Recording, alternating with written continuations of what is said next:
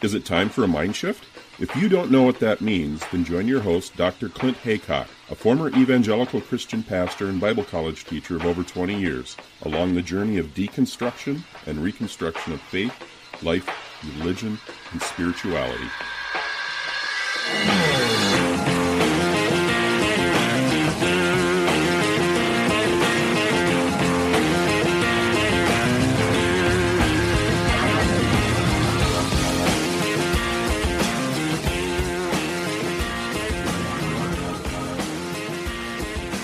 I'm super happy to be catching up with my good friend Frank Schaeffer. I don't know how long it's been, at least a year and a half. So welcome back, Frank, to Mind Shift Podcast.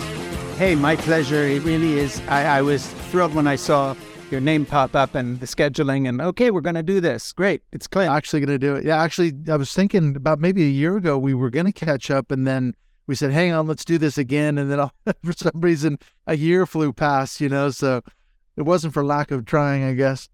Yeah, well, the years come and go, but here we are. We're doing it now. It's true. It's true.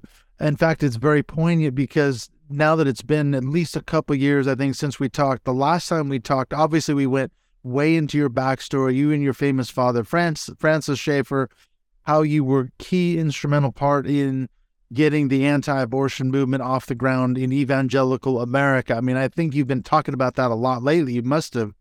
Well, yeah, I mean, with the Supreme Court we have with 6 majority justices having been, carved out a place for themselves on the far right, and half of them are appointments from Trump and, Amy Coney Barrett. It's like this won't go away. It's so funny. When I wrote my memoir, Crazy for God, I don't know how long ago it came out. I should check that out sometime, but I'm guessing 15 years. It's been in print. I thought, okay, this is the headstone on this tomb. I'm burying this subject. I don't have to ever answer a question on this again. I really did think that the religious right is going away, and there's this small fringe crazy minority, but basically, great, I've done that. Now I'm going to go back and do other things. And then, of course, the very story I tell in Crazy for God of the rise of the religious right and the part my family played and my regrets and why I left it, far from being ancient history, suddenly I'm being questioned on American TV and radio and other places, like last Friday, on with Joy Reid, on Read Out, on MSNBC. What are we talking about? Ripped from the headlines, and it's the same thing. So, you go back 15 years, and I said, this is going to be an issue. Watch out for the rise of the religious right. And then all of a sudden, the only thing that's changed is a little bit of linguistic description. Now we talk about Christian nationalism, but it's the same people and or their kids. It's generational now. This has been going on for a while. So it's a little crazy for me because I'm 70 years old. I'd rather be concentrating on my grandchildren. And I'm still talking about this shit. Decades later. And it's your fault, Clint. It's something else. Yeah, but the thing is, it's got to be a counter narrative. I think we may have touched on this before when we talked about Crazy for God, in that your book goes directly, diametrically opposed to the narrative that the Christian right tells about its sort of stance on pro-life, anti-abortion. Isn't that right? I mean, it's a complete... Yeah, but I mean, it's more than that, because I really understand the religious right in America and how it took over the Republican Party. I know where the bodies are buried. I know what happened. And it's not a conspiracy. It's just a movement in history that, since I was literally in the room with people, like Congressman Jack Kemp and Ronald Reagan and all these other people, I know that they adopted these issues as a matter of convenience to both raise money and get votes. So I was there when this whole sort of falsified narrative was being hatched. And I've carried that knowledge with me. So, for instance, I'll give you an example where I take a little bit of a different take on things. Last week, the news was that the Supreme Court had put a stay on the ruling by a pro-life judge in the middle of nowhere who had suddenly said that what's known as the abortion pill, it's basically a morning after pill for people, in the first couple of weeks of pregnancy, to terminate a pregnancy. And he put a stay on the whole thing, saying that the FDA hadn't decided it was safe properly, and it's been in the market for 20 years, so it's an absurdity. And the court put a stay. Well, what I was explaining to Joy Reid on MSNBC, I said, listen, you have to understand something. They're still going to ban this pill, they basically are trying to figure out how to get away with it because they didn't count on the pushback after Roe went down. They're worried, and what they want to do now is wait and give their political leaders a chance to take the presidency, the House, and the Senate again without making this an even bigger issue. Mark my words, when the Democrats lose the next election, if they do, this will recycle. And if you don't want this to happen, forget the court. Elect Democrats and push back hard at this kind of white nationalist, Christian nationalist right wing that's taken over the Republicans, which is the kind of next step after the religious right and makes what we were doing look like a Sunday school picnic. So I try to bring something to bear when I talk about this out in the marketplace of ideas with people who didn't grow up in that background, that these guys have been planning for 40, 50 years to do this stuff, as in the Federalist Society had put their list together. People like Amy Coney Barrett were being groomed 15 years ago. Oh, yeah.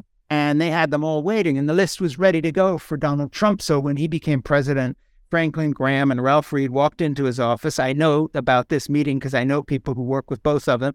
And they literally said, we don't like you, you adulterous scumbag, basically. They didn't use those words, but if you'll sign off on this, here's the issue we care about. And he did. And so what do you get? You get these appointments of this judge who struck down the distribution of the morning after abortion pill, which has been perfectly safe and legal for 20 years. And then you have Alito and these other guys on the court basically strategizing and saying, okay, wait a minute here. If we do this on top of knocking down Roe, then we're going to hand the Democrats even more of a cudgel with which to pound us in the 2024 election. Let's not do that now. So they didn't roll it back. They just put a stay on the ruling for further thought. And basically what will happen is lo and behold, if they see the next election rolling around and they put their own people back in power, because they're really just, the Supreme Court is now dominated by Republican operatives. They're political operatives. They're not justices anymore in the classical sense of the law being above politics. They aren't even pretending. So, they make decisions giving evangelical Christian and Catholic groups special rights. They can discriminate against gay people, or you don't have to bake a cake for a gay wedding, or whatever it may be, from the trivial to the more important. And then on the other hand, it comes to this kind of push for theocracy. And what I think a lot of the people in the secular media don't get is that this didn't just sort of fall out of the air. People like my father were working for this 50, 60 years ago, and Jerry Falwell, Pat Robertson, and the others. And now you have the fruit of their labors. While Democrats were screwing around, not paying any attention to evangelicals because they were the unwashed mob who lived in the middle. They didn't know anybody from Kansas City. That kind of snooty Rust Belt. Yeah, the Rust Belt, the whole bit. Then all of a sudden, here they are, and they've already put one lunatic in power. They've got a whole armed nationalist Christian white movement that are wearing AR-15 pins in church and in Congress, where they used to wear American flags. And it's like, oh, shit. Now what? Well, it's a little late to be thinking about this, boys. I've been telling you this for the last 30 years. Yes, and that's why your book and your work is such a corrective, isn't it? Because what is that narrative that the Christian right is telling? Because I'm mindful, you mentioned Jerry Falwell Sr. Yeah, he said basically maybe a year or two after the Moral Majority was founded, so it would have been probably early 1980s, he said basically the minute I heard that the Roe versus Wade had been passed, I was outraged and I was determined to do something about it. I was in a righteous anger, and that's when I started the Moral Majority, blah, blah, blah. But of course, your book completely gives the lie to that storyline, doesn't it? That was not the case at all. It wasn't abortion that motivated guys like Falwell in the least, was it? Well, with Falwell in particular, it was segregation, and his school had been segregated, and he had to desegregate and then back down because that was no longer going to fly if you were going to do anything that had any kind of involvement with federal anything. And then, he needed another hot issue. And fast forward to today, well, guess what? Right now, they've gotten Roe pushed back, so they won on that. And now they're lying low because they realize this isn't playing well, and they still want to win elections, even though if they lose, of course, they're going to say it was stolen. So it's kind of, you lose either way with these guys because they're anti-democracy people. But they need a new target. So now, since abortion is a little tarnished for them, it's a little messier than they thought it would be. So now what they're doing is they are, of course, picking on trans people and saying the sky's falling again. And no, remember that we were telling you it was all about defending babies' lives. Now what we've got is a whole new situation where what we've got going is not babies' lives. What we've got going is, our children are being corrupted in schools by these books, by all this other stuff. So the homosexual agenda. Yeah, the homosexual agenda. So it's basically it's like the 70s again. There's homosexual teachers and they're trying to recruit your son. It's Drag Queen Story Hour. Yeah, it's just a revamped version of that. Well, you mentioned Christian nationalism. To what extent is this movement, inspired by that? Because even a guy like Falwell, he was an ardent Christian nationalist, and it seems like the storyline that guys like him told Pat Robertson and others back in the 70s and 80s was that they finally, when they settled on the abortion topic, they said, okay, the reason this is so important to overturn Roe versus Wade is because it's stopping God from blessing America. He famously said that after 9/11, didn't he? Jerry Falwell said, when we kill 40 million little babies, we make God angry, and that's why we're in the state we're in. So we're getting these judgments from God. So abortion and Christian nationalism and homosexuality, they're like corporate sins, aren't they? America's, sliding from its Christian nation status. Yeah, and in the same time frame, Oral Roberts was sitting in his prayer tower at Oral Roberts University saying, if I don't get $3 million by tomorrow, I'm going to die. God has told me God's going to take me. We laugh, but the thing is, these people have been, are now, and always were con artists. So it never was about any of the issues. Jerry Falwell didn't give a shit about anything. It was always about raising the next amount of money. And that's how it's been from the beginning with all of them. And, so there was no daylight between Oral Roberts saying, if you don't send me $3 million, if I don't raise $3 million by tomorrow, God's taking me home. And Jerry Falwell saying, if we don't stop the homosexual agenda, God will punish our country. Or Pat Robertson saying, the reason this big hurricane's bearing down on Virginia this morning is because we've taken 10 commandments out of our schools. It's always the same story. So it's a kind of a weird mixture of apocalyptic fantasy, con artists shit. I mean, just so obvious, it boggles the mind, save us money, save America. And then you have to keep your people continually stirred up. And it's always, it's never, send me $25 so that I can make America a better place, a fair place, a more democratic place, more of a level playing field. No. Let's save America from the homosexuals, save America from trans people, save America from abortionists, save America from feminists, save America from pornographers, on and on the list. Yeah. You have to have an enemy.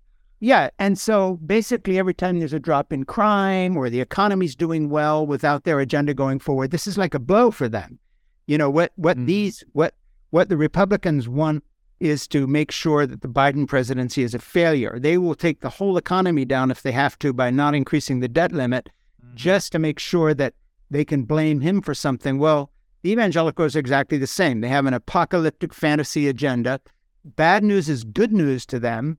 The worse anything is happening, but that's fine. And then, of course, they sort of a self-fulfilling prophecy. These guys also, the flip side, speaking of authentically real bad news that's measurable, on the flip side, they are the backbone, the guts, the feet, the mind, the head of the NRA and the whole gun lobby.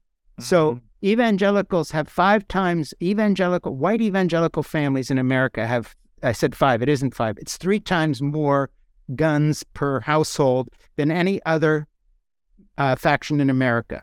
Wow. So they're the most armed, and they're the people that don't have one AR-15, they have 5, and they do Christmas cards, their kids holding, and they have 1,000 rounds of ammunition up in their bedroom. This is an armed group of people. And I just interviewed Jeff Charlotte, who wrote this book called The Family. Oh, yeah. Yes, I know Jeff, yeah. Yeah, Jeff has a new book called Scenes from a Slow Civil War, and it's called The Undertow. And I interviewed him last week. Well, he went around the country talking to all these armed groups in their kind of readouts. He would go to places in Montana where they were training and all this.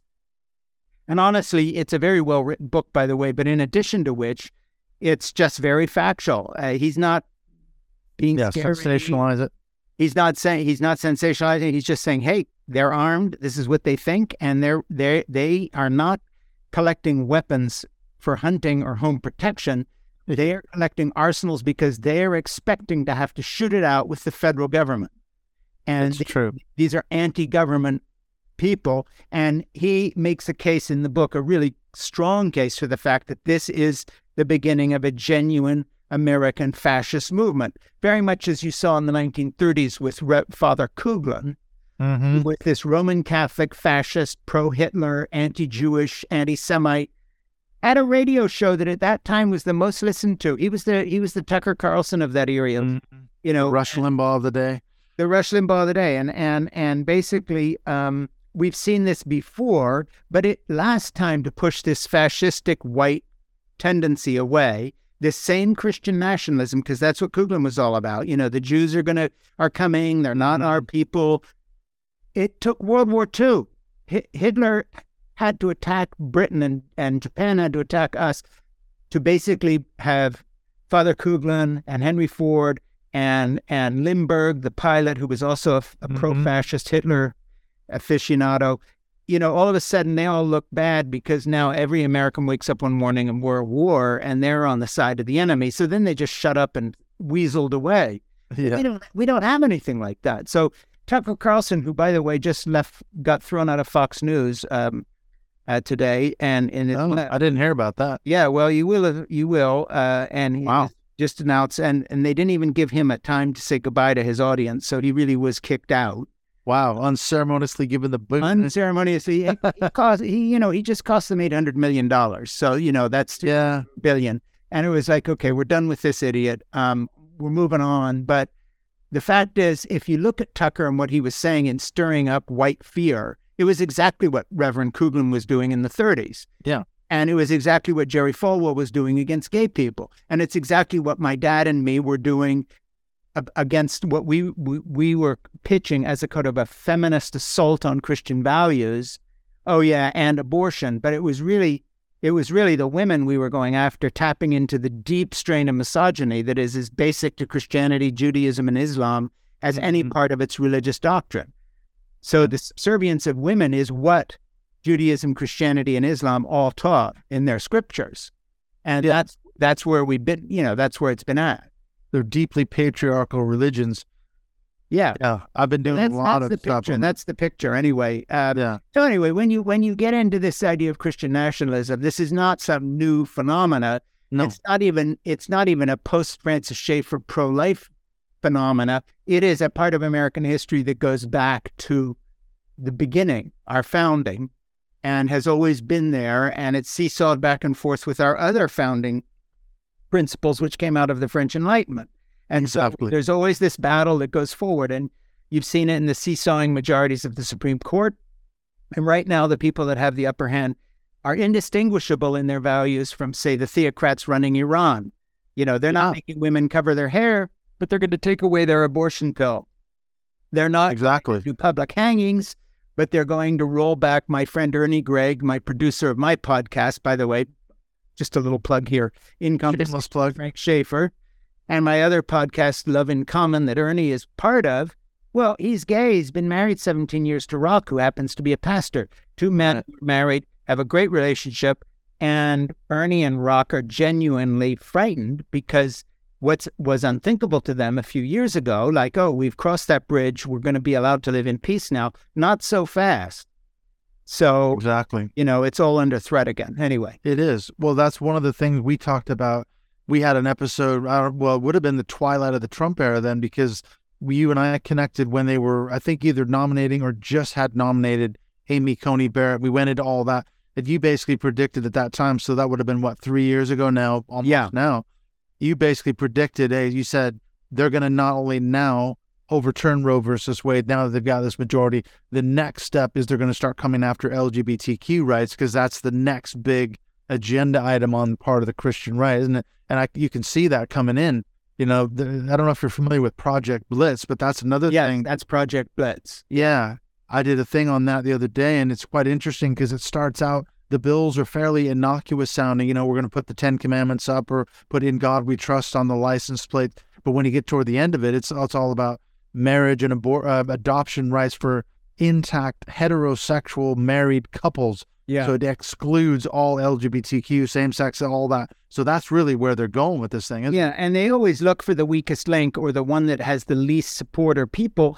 And they're saying, oh, well, polls show a lot of people favor gay marriage. So wait a minute, what do we do here? Okay, we'll start with the trans people because there's a lot of folks who are disinterested in this issue, but they see a picture of some big sweaty guy dressed as a woman now throwing a shot put. Let's go that way. Yeah, we can scare them about their children. So what they always do is they look at the fringe of the movement that they are going to go to. They don't look at the 99.999% of people who are my friend Ernie and rock. Yeah, or my dog. They'll find anything that makes it look like a freak show, and they say that's what they're after. So you get one trans teacher doing something weird in the school, and all of a sudden that's what trans people are. And of course, hey, let's be fair, the left does that too. The only difference is that Tucker Carlson wasn't a fringe figure. Fox owns the media. The right lunatic fringe are sitting in Congress wearing AR-15 pins and pushing QAnon theories from the House floor. Yeah. Yeah, the Marjorie Taylor Greene. It isn't that both movements don't have fringes. The difference is the fringe has taken over the Republican Party, whereas the Democratic Party is still run by sane people. There's a few out there. Yeah, you got the Marjorie Taylor Greenes, the Lauren Boeberts, Matt Gaetz, those kind of people actively pushing QAnon and getting reelected by a landslide. Yeah. Hugely popular. It's shocking stuff, isn't it?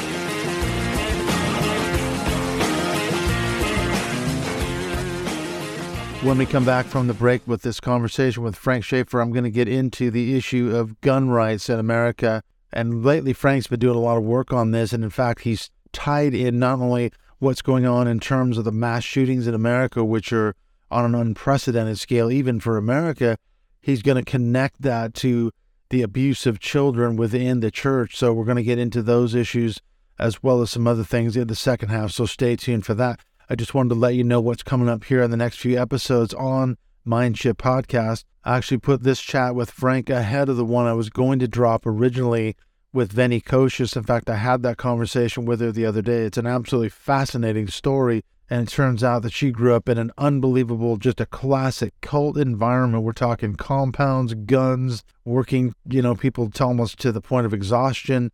Just every classic cult marker you can think of, she grew up in the Sam 5 Move of God cult. It is truly an unbelievable, amazing story of cult survival, escape, and then rebuilding your life. So you're not going to want to miss that one. So that's coming up next. And then, as promised, I'm hoping that I'll have a little bit of time to get that episode out on Doug Wilson, the issue of Southern slavery as it was. I've got a lot of research that I've done.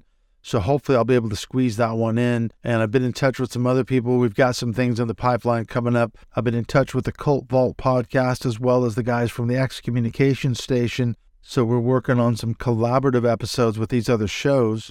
And then finally, I've been in touch with Laura Anderson. She was on the show a long time ago, a couple years back, I think it was. She's a therapist and she's done a lot of stuff on religious trauma syndrome. So we're looking to book in a recording about her new book that's just come out. So stay tuned for some really great content heading your way. The other thing I was going to mention is that this Sunday, as this episode drops on the 30th of April, I'm going to be doing a presentation for the Atheists of Florida about the toxic legacy of biblical patriarchy. I think this is the third or fourth presentation that I've done for AOF. You can RSVP. You can go to atheistofflorida.org. It's still not too late to get on that Zoom call as I do this presentation. Then, as always, there's going to be a question and answer period afterwards. And of course, a lot of this relates to the research that I did in all of my episodes on the controversial pastor/cult leader Doug Wilson out of Moscow, Idaho. So I'm going to be taking a deep dive into this very controversial topic of the legacy of biblical patriarchy. So hopefully you can join me along with the Atheists of Florida on the 30th. I just want to mention too that I've been putting a lot of content out on Patreon. I'm trying to put stuff out there that's just for patrons of the show. I've done one on Mark Driscoll, the cult leader I've also done a little episode on Project Blitz. These are only things that you can access by being a Patreon supporter of the show, as well as our closed Mindshift podcast Zoom calls that we have once a month. We just had one the other day with Chris Shelton, and the video for that is going to be available, again, only on Patreon. Next month, we've got Nate Manderson. He's a writer for Salon. I just did an episode with him, so he's going to be coming back in the month of May. So again, you can access those Zoom calls only by being a Patreon supporter of the show. And in fact, I wanted to give a thank you to some of the newest Patreon supporters of the show. A big thank you to Margot Katz, as well as Vincent Liongar and Brenda Silbury. Thank you all for your support of the show. It is hugely beneficial to me. In fact, if you want to be a Patreon supporter of the show, as always, the links for that are in the show notes, so you can find out how to connect with me there. You can also follow me on Twitter at Mindshift2018, as well as you can send me a message on the public Mindshift podcast page. So there's a couple of ways you can get a hold of me on social media. All right, let's get back on into the second half of this chat with my good friend Frank Schaeffer as we continue to take a look at this issue of God, guns, and abortion.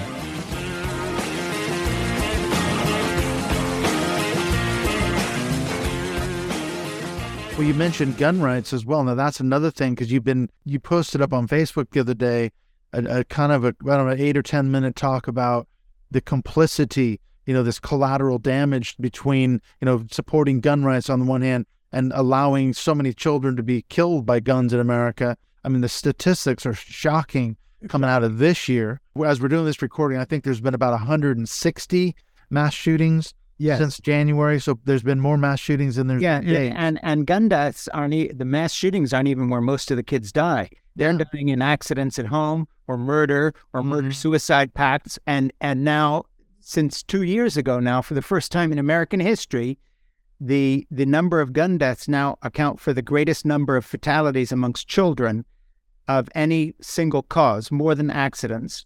So it's really it's shocking when you think about the fact that more kids die with a gunshot in America every year than from any other single source. So it's the highest childhood fatality fatality numbers. Yeah, I mean, it's just it's crazy to the point of being sickening. But again, the sad thing is that there would have been no Donald Trump without the evangelical voter. There's no QAnon movement without the evangelical followers now. There's no Marjorie Taylor Greene or any of these other idiots without her evangelical voters. Roe is still in place. The Supreme Court would look fairly reasonable and so forth. Once again, if you find out what the lunatic fringe is that supports the NRA, who are these guys? It's white pastors who are armed to the teeth with their own congregants carrying weapons in church.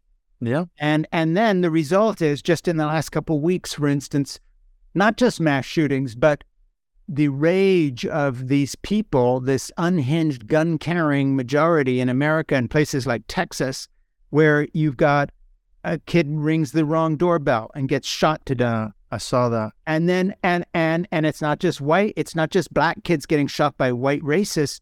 A girl in a parking lot gets a cheerleader in her cheerleader's costume. Two teenagers get into the wrong car in a parking lot outside of Walmart, and they're shot. A ball rolled from one neighbor's lawn onto another neighbor, and the neighbor next to it had been yelling at him for some time about, don't let that ball get over here. He opens fire on the family, wounds a child, puts the mother in critical condition and the father in the hospital with minor injuries. These are just isolated incidents, let alone all the road rage and shit. Yeah. Look, you have an armed public. The Supreme Court says you don't need a license. You don't need any special instruction, and we're not going to do background checks, and you're free to carry a gun with no permit.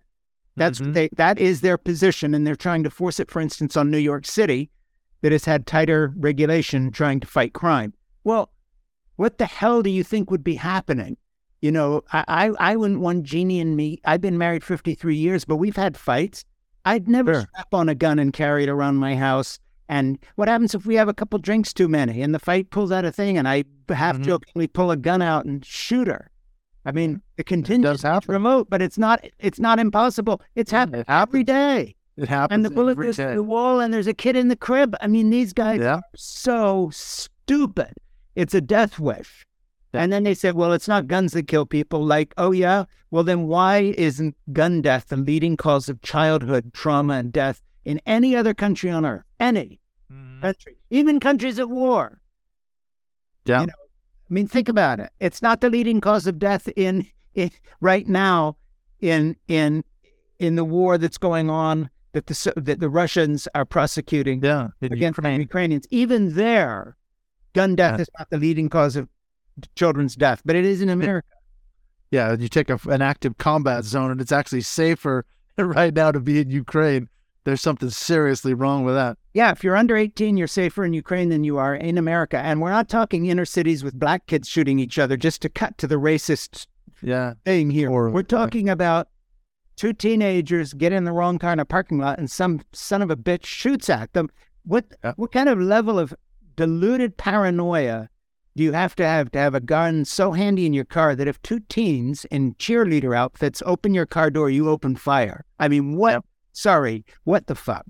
And you see the story about, you mentioned the guy that shot the black kid on his front porch. Yeah. Turns out he was a rabid Fox News guy, hard right guy. Yeah. Reminds me of, the sort of that original Rush Limbaugh type character. He wound up so many people. They're so angry and afraid that clearly this kid what was he going to do? Rob him? So he just shot through the door and killed him. Yeah, and it all started. There was a case. We have so many of these multiplying that we forget the cases. But I remember about 7-8 years ago when Florida when everybody, when the open carry thing started in Florida, the first one that I remember reading about of this type of fluky stupidity was the guy in the movie theater who shot the guy in front of him because he was talking in the movie. Well, he had a good reason for it. And this was old stupid white guy on old stupid white guy. Yeah. I mean, what the hell? What goes on? Yeah, and I can remember about 7 years ago, I was speaking at Rice University in Houston to a graduate class there that was studying Crazy for God as part of their History of Religion course. And I did a guest appearance. I was Rice's guest, but then I did a guest appearance at the University of Texas when I was in Texas. I forget which city it was. And one of the deans who was showing me around ruefully says to me, now, I know you're from Massachusetts and, you have a reputation as someone who's pretty liberal, but I don't know how to say this, but a lot of our young people are pretty far to the right. And, you just have to assume that a fair proportion of them are carrying. And I was so naive at the time. I said, well, carrying what? I mean, I really wondered if he was telling me that half the girls were pregnant or something. Yeah. Like carrying what? Yeah.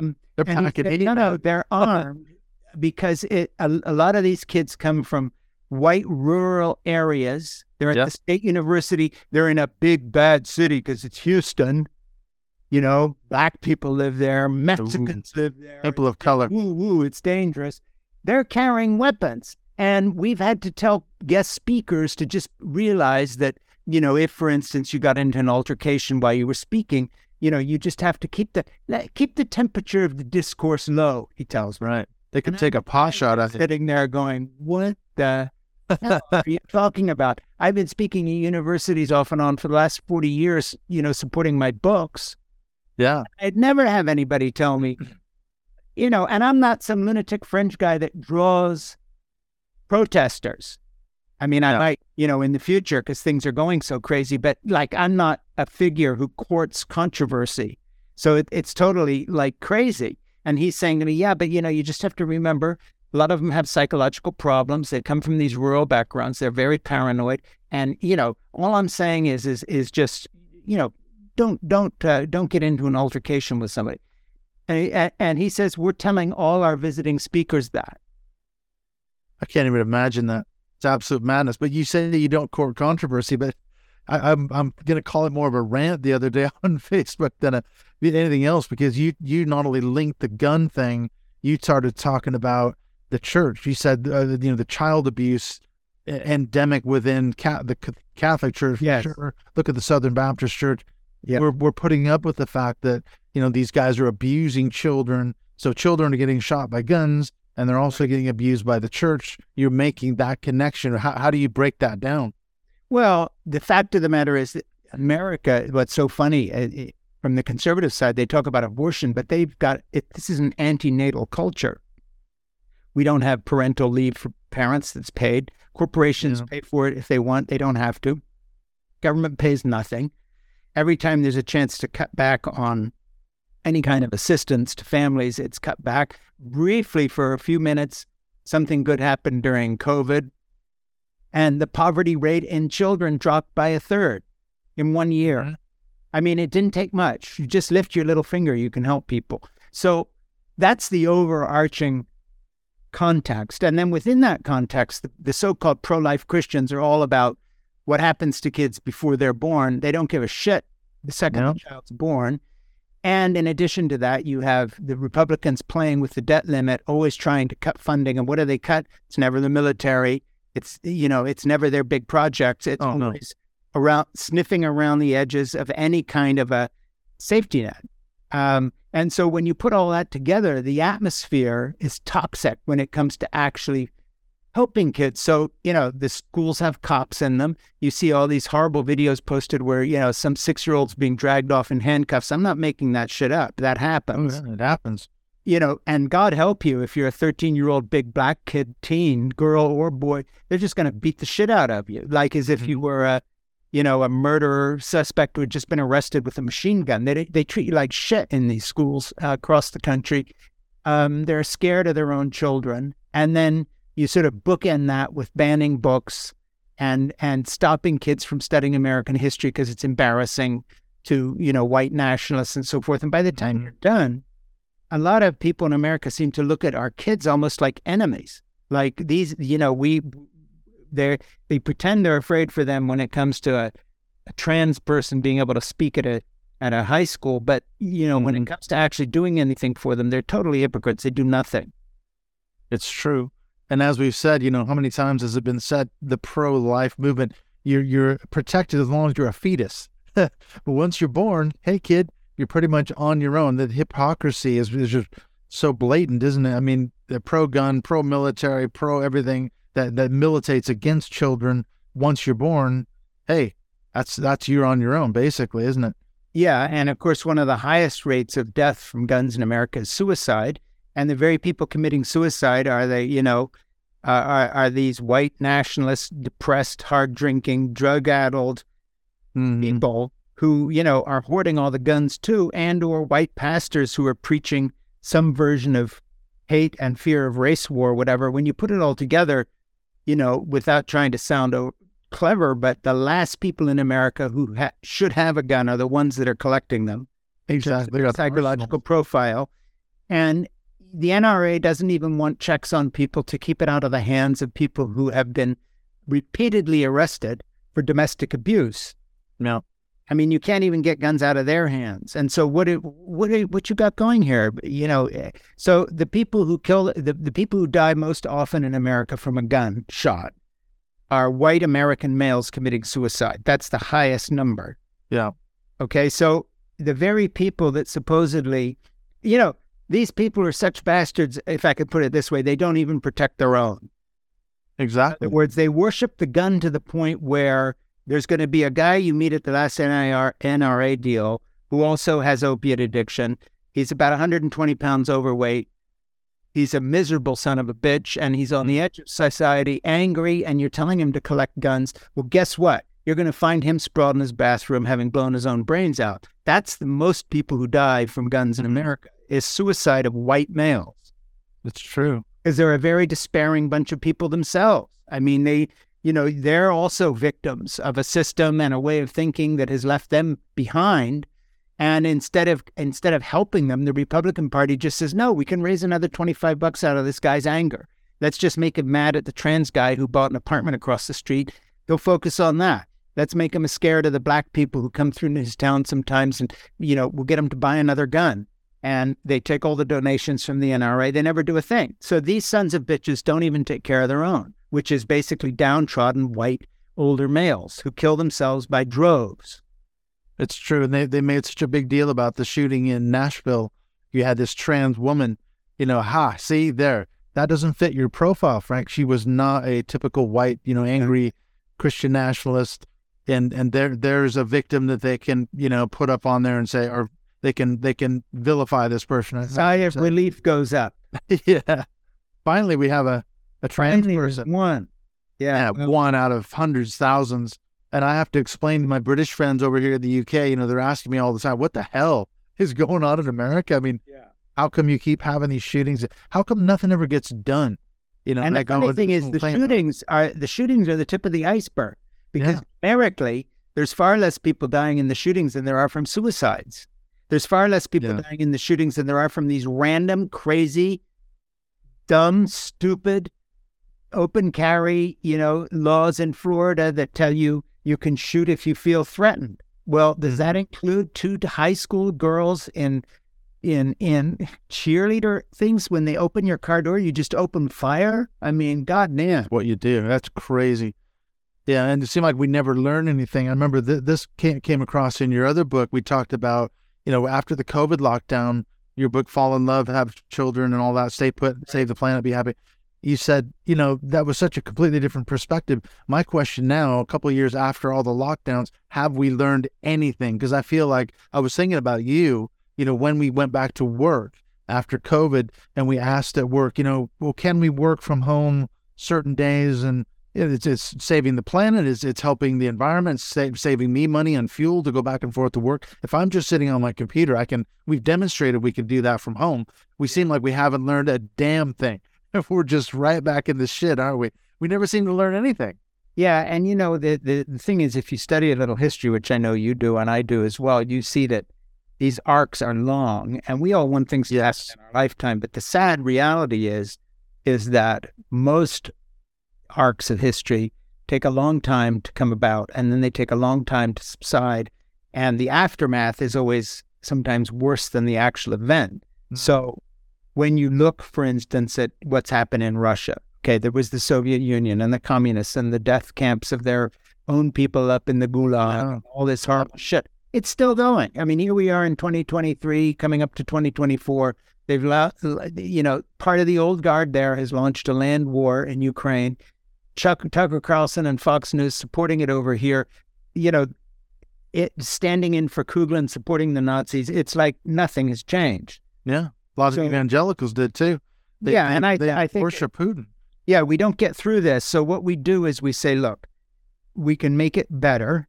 We can't fix it, but we can push back. We can make sure that Democrats keep the Senate, win the House back, and take the presidency next time. Does that fix everything? No, but it pushes back, and we hope seesaw back and forth, the pendulum swings, and then gradually, you get to a place where outright racial discrimination and white-only fountains and hotels become illegal, and you sort of move on, and then you take a step back because now nobody wants to take the history. But it's not all the way back. So now Roe goes down, but hey, there's going to be a lot of states where abortion is still legal, and so women do, in total, shabby as it is, have a little more rights as 52% of our country than they did before the whole thing. Mm-hmm. You never do a slam dunk, and that's the end of the game. And that, of course, I think that's not just the states. I mean, look at the women in Iran being raped in police stations because they don't want to wear a headscarf. Exactly. I mean, shit. This whole rise of authoritarian government combined with biblical absolutes here in America, Quranic absolutes in Iran and Saudi Arabia, Hindu nationalism in India. It isn't just America. The seesaw of history, is not just apartheid South African whites versus the good guys in the ANC, and then they win their battle. No, it never ends because, of course, half the ANC leaders turn into corrupt thieves and run everything into the ground. We've seen the same thing here in America. It isn't just Iranian mullahs that are assholes who want everybody to worship God the way they do or they're going to kill them. We got them right here. So I think two things we need in the American context is one is more of a global historical perspective, understanding that we are in a global fight against fundamentalist religion per se across the board, being manipulated and used by hypocritical leaders in power, whether it was Bolsonaro in Brazil or Trump here, they were at the same time, or they, even worse, are true believers and they really believe they're doing the will of God. So this is genuine old war of religion. Tyndall being, executed, burnt, whatever. We're back there, and India's political leadership encouraging Hindu nationalism, burning down people's mosques, and then conversely, in the cast of characters in Iran, just horrible men, these bearded jerks going after their own young women and students because they don't dress according to whatever. It isn't one isolated problem. You look at Israel, what's going on the West Bank? Who is it? It's the crazy, deluded, nutcase Orthodox pushing the idea of greater Israel, making sure that every single effort to have any kind of peace agreement or two nations is undermined, up into, including violence against people. This picture, it is not an American problem. The difference in America is with a lot of these other places is, with the tens of millions of weapons we have floating around this country, and this delusional idea that the very reason you arm yourself is to stand against the government means that we have this ideology of armed conflict, even when we're not using the guns. The very fact that somewhere in the back of your head, they're there. Look, I have a 22. Okay, it's single shot, because once in a while a rabid skunk comes into my property, and if I don't get him, he's going to go and bite somebody, and it's totally safe, and it's one shot, and if I miss, nothing happens. But I live in a rural area. Now, if I lived in the UK, that would be legal too, by the way. I could have a shotgun on a farm. That's true. And I have a permit and all the rest of it, and I don't wave it around. Yes, I don't wave it around at my neighbors if they ring the wrong doorbell. That's not my thing. So I'm not anti-gun, as in the sense of, I'm not like about guns the way vegans are about meat. You know what I mean? I'm not being facetious about vegans, but it's not a thing for me. But, when you get to the situation we have in America, you have to understand that the reason all those millions of AR-15s sell is because the NRA deliberately, hand in glove with the gun industry, stirred up a paranoid group of white gun owners saying, look, there's going to be a race war. They're going to come to your house. Not only that, the U.S. federal government is going to try to seize your weapons, and they're going to have to pry them out of our cold, dead hands. And famous words. Yep. Yeah, that whole Charlton thing. Heston. Charlton Heston standing at the podium, holding a rifle. So when you fold that into it, gun ownership in America is not like, hey, benign, innocuous. It's just guys with collecting guns. Bullshit. These are weapons of war being collected by paranoid, delusional fanatics who believe that someday they're going to have to fight our government. Well, this is a really bad situation. It is, and potentially getting worse. And now I know you have to go, but I do have one last question for you. What do you think is going to happen in 2024, the presidential election? Because there's some disturbing statistics. Trump's got lawsuits left, right, and center, and yet 70% of his base still, believes he's the guy. They're 100% behind him. And then the other sort of narrative is the Fox News lawsuit that you alluded to. The thing about that came out is when they called Arizona for Trump, that was a huge backlash against them. They started losing viewers, and that's when they decided, wow, this base is too powerful. It's too scary. We have to start catering to them. So that base is still there, supporting Trump and turning on to Fox News. So what's going to happen in 2024? Is it going to be DeSantis? Is it going to be Trump? What do you think? I don't know who's going to run, but we also have another wrinkle because both Trump and Biden are older gentlemen. It's true. And so, this in no way is casting a dark cloud or ominous threat to say, well, in no way implying violence or anything else, but either of these two guys could stroke out tomorrow morning and we have a new landscape. So the thing is, I'm 70 years old and I'm not, if I was running for president, I might make it okay. I have a slightly enlarged prostate, but I could probably survive the race. You go 4 years. Yeah, but a couple of these guys, not so much. They're very old people. We have an octogenarian running on the Democrat side. So I'd say there's so many unknowns in terms of just health and age that there's no prediction. But I will say this, that if Trump runs again, I think that the Democrats will win, win the presidency. I don't know about the House, barring any kind of unforeseen health disaster. Right. 3 days before the election, Biden has a stroke or something, there's no way to calculate that. Yeah. But other than that, I think that base is there, but they are not the majority of Americans. And I think the Republicans have overreached on so many levels.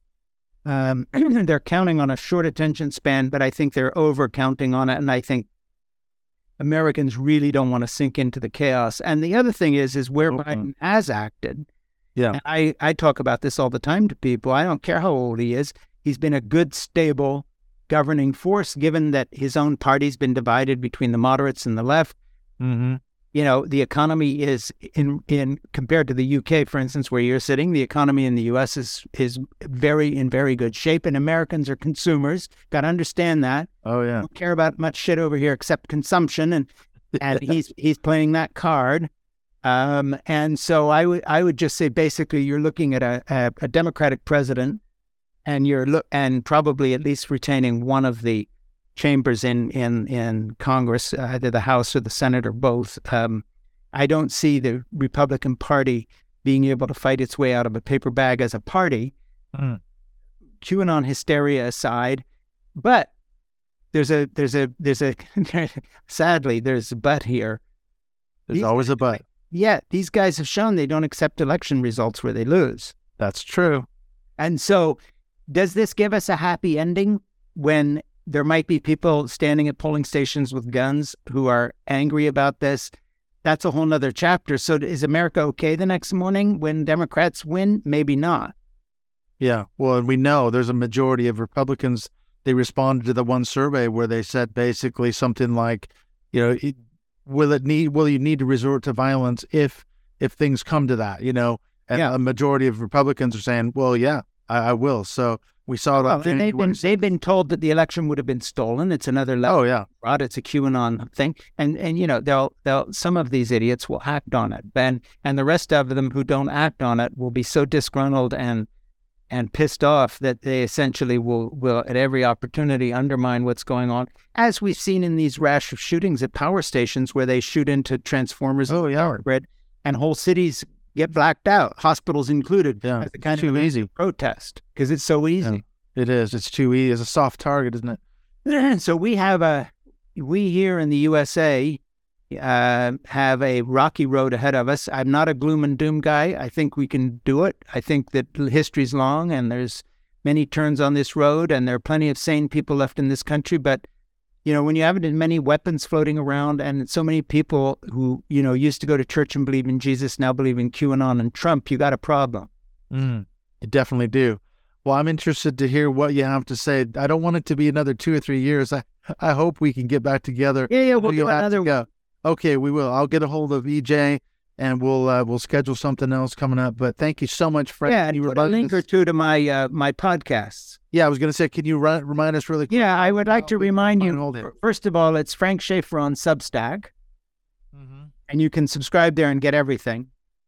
And then there's 2 podcasts, Love in Common, which is me and Ernie and Erin. And Erin is a young woman with 2 kids. She's a movie maker. I'm an old guy with grandchildren, and Ernie is our married gay man, and we talk about relationships and morality in everyday American life. It's a good podcast.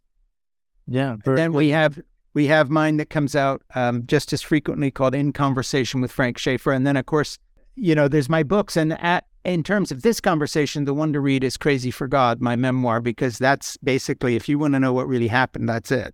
That's it. Yeah, it's a great resource, great way to start with Frank Schaeffer. So thank you so much. I know you have to go. Thank you for spending the Hey, my pleasure. Always good. We won't make a year go by just Ernie and schedule another one. We will. Thank you so much, Frank. Take care. Thank you. See you soon. Bye-bye.